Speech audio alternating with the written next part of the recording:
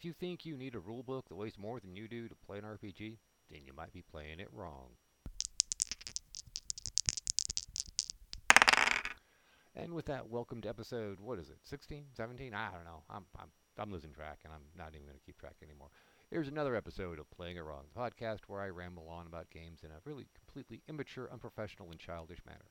But they're games. What are we talking about this week? I am a bad DM. I'm a lazy DM. I'm not lazy in the good way of I'm lazy, efficient. I'm doing things. Yes, hello here, and we have a dog. The dogs are playing along on the episode.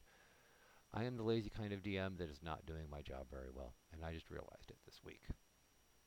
And I now have a 50-pound dog in my lap. Yes, okay, there's plenty of room in the chair. No, there's not. But I have been doing things as well. I mean, I've got all these creative ideas, and I really haven't been using all of them, which is lazy on my part, plain and simple. And because it's you get back into your old habits. And it's usually easier to get back into old bad habits than, well, old good habits. I'm not taking advantage of every little creative tool in my toolbox because, well, right now, part of me says I don't have to because the stock stuff is giving them enough problems and they're having enough fun as it is. But as I was doing this bit of internal critique of my own style, I realized one other thing. The thing that I realized is that I am a reactive DM. So what do I mean by reactive? In this case, we've been running Keep on the Borderlands, and they're still not through with Caves of Chaos, even though I did two little side quests that I added in. One was a lost shrine of the evil frog god, and the other was Shadowbrook Manor for Labyrinth Lord. So they've been diverted the last few sessions of not doing the things that are the meat of the actual module. But what I realized is that I was waiting. I was waiting for them to do something to make the plot interesting. The module's job, in this particular case anyway, is not to be that interesting. It's to be that canvas for them to go out and adventure and do stuff. So, waiting for them to do something or have the dice cause something to happen which make things very interesting and start an interesting plot going. Most notably, we have the event, I think I talked about it in the last episode, where there's an item in Shadowbrook Manor that causes confusion and the paladin ended up murdering the rest of the party. Yeah, that's become an interesting plot hook. Especially since the paladin also has a dryad whispering in his ear, well, if you were only strong enough, maybe you could have resisted. It's really not your fault, which is kind of her passive-aggressive way of saying, it's your fault, but I'm the only one that could absolve you.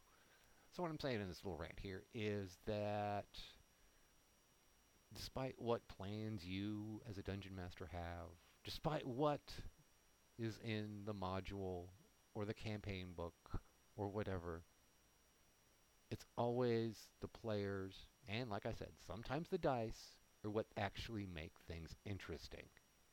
I mean, you could have a dungeon full of neat puzzles and traps and everything else, but if they just don't push the red button, solve the puzzles, or don't solve the puzzles, or just don't go that way because it's a puzzle, it's boring. It's when they do stuff, they fail, weird stuff happens.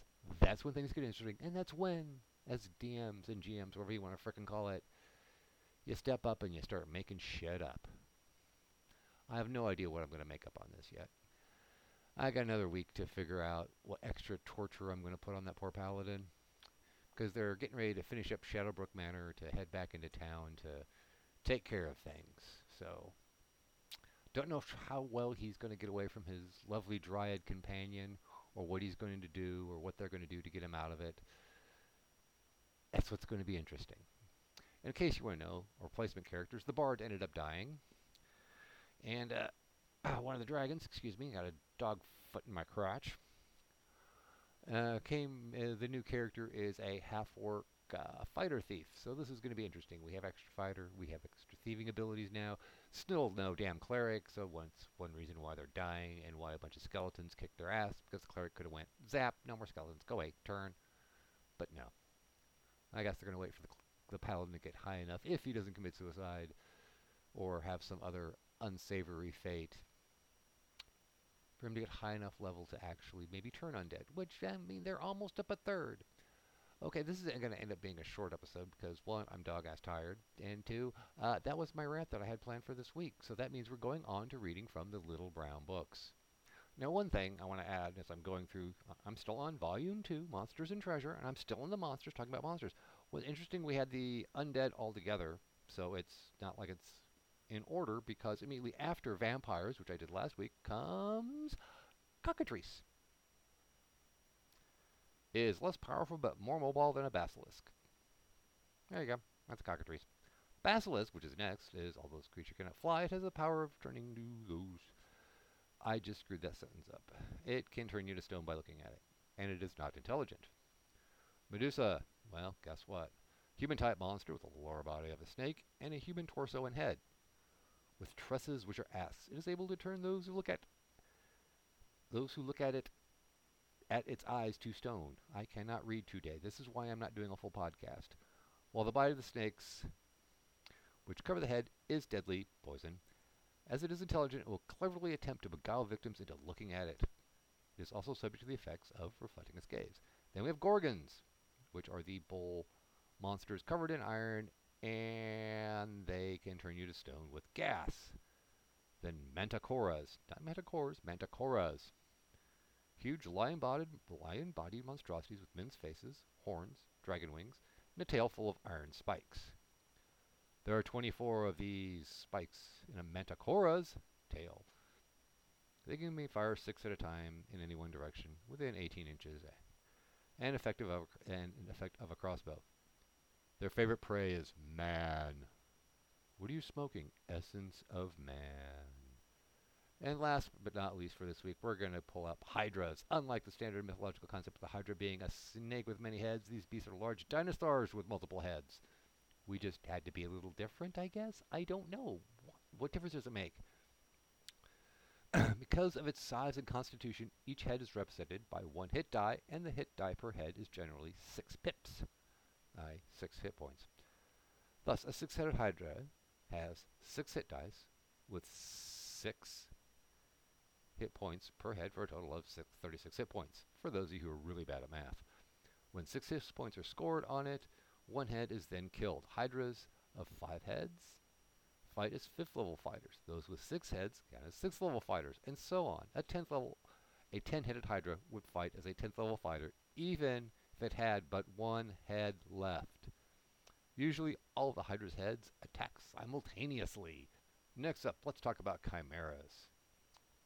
They combine the worst of many creatures. Let's see, we got cat, goat, dragon, and 3 heads. Yeah. The goat head can gore, and the lion's head can bite, and the dragon's head can bite or breathe fire. Okay, that's it. Wyverns.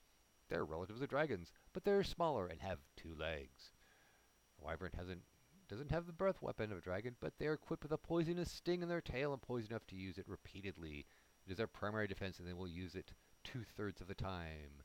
Biting otherwise, die 5 or 6 indicates the latter. The tail is mobile and can be brought over to the back to reach any opponent standing before its head, which will take us through the end of this section, at least I'm calling this section, which will bring us up to dragons next, which I'm going to cover next week because the game is Dungeons and Dragons, so I guess dragons do need some sort of special coverage when you're talking about the damn game.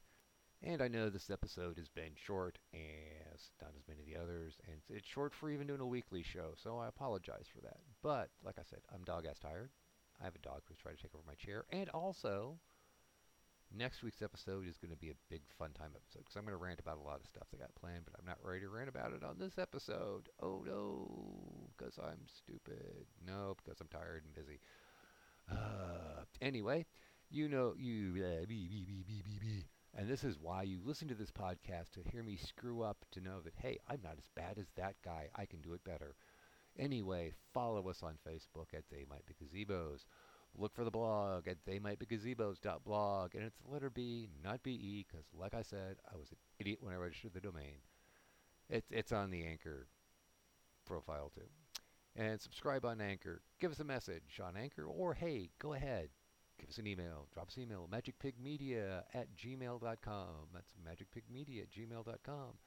And I promise also to all my fellow OSR anchorites, I need to get back into leaving you guys messages because I haven't forgotten you. I'm still listening to you. I just haven't gotten around to like calling you guys and saying hi and enjoying all your shows.